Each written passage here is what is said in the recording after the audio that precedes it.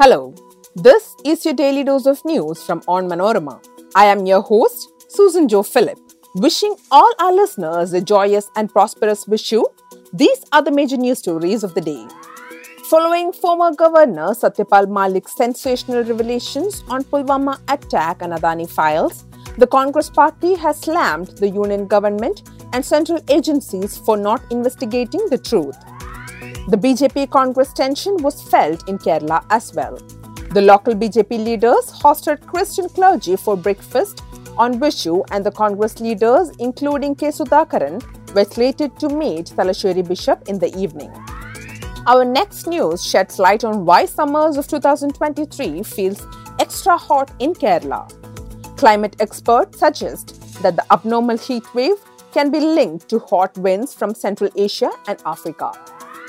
On the Karnataka Assembly polls, former Deputy Chief Minister and BJP leader Lakshman Sawadi included on the Congress's third list of 43 candidates for Karnataka Assembly elections.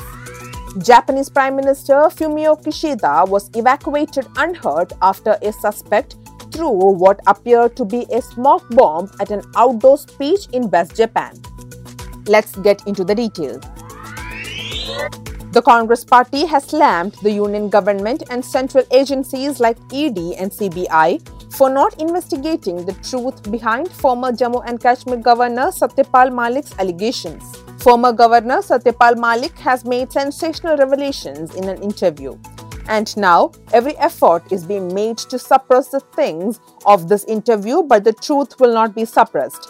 This is a very serious and important question which is related to national security, Congress leader Jairam Ramesh said in a press conference on Saturday. In an interview with The Wire, Malik, who was the governor of Jammu and Kashmir during the Pulwama terrorist attack in February 2019 and scrapping of Article 370, stated that he was asked to remain silent about the central government's lapses in handling the issue. Prime Minister Narendra Modi and NSA Ajit Doval allegedly asked Malik not to publicize issues relating to Pulwama when he questioned the intelligence failures and incompetence of the union government. In the light of BJP's efforts to appease the Christian minority ahead of the general election next year, the Congress has decided to reach out to the leaders of the community to garner their support. KPCC President K. Sudhakaran is slated to visit Thalasheri Archbishop Mar Joseph Pamplani on Saturday evening. The Thalasheri Archbishop had recently observed that Christians would vote for the BJP if the rubber prices were raised to Rs 300 per kilo. He will also meet other church leaders like Cardinal Mar George Alancheri and Tamarasheri Bishop next week.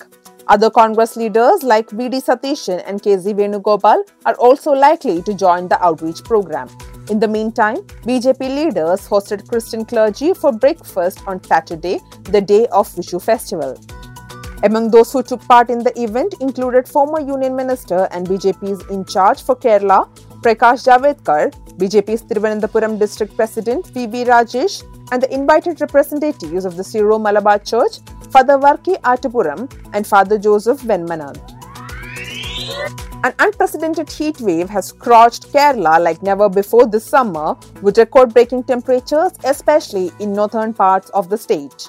The dry winds from desert regions of Central Asia, Saudi Arabia and Africa that sear the western coastal plains of Kerala may be the reason for mercury breaching the 40-degree mark at several parts of the state, according to climate experts.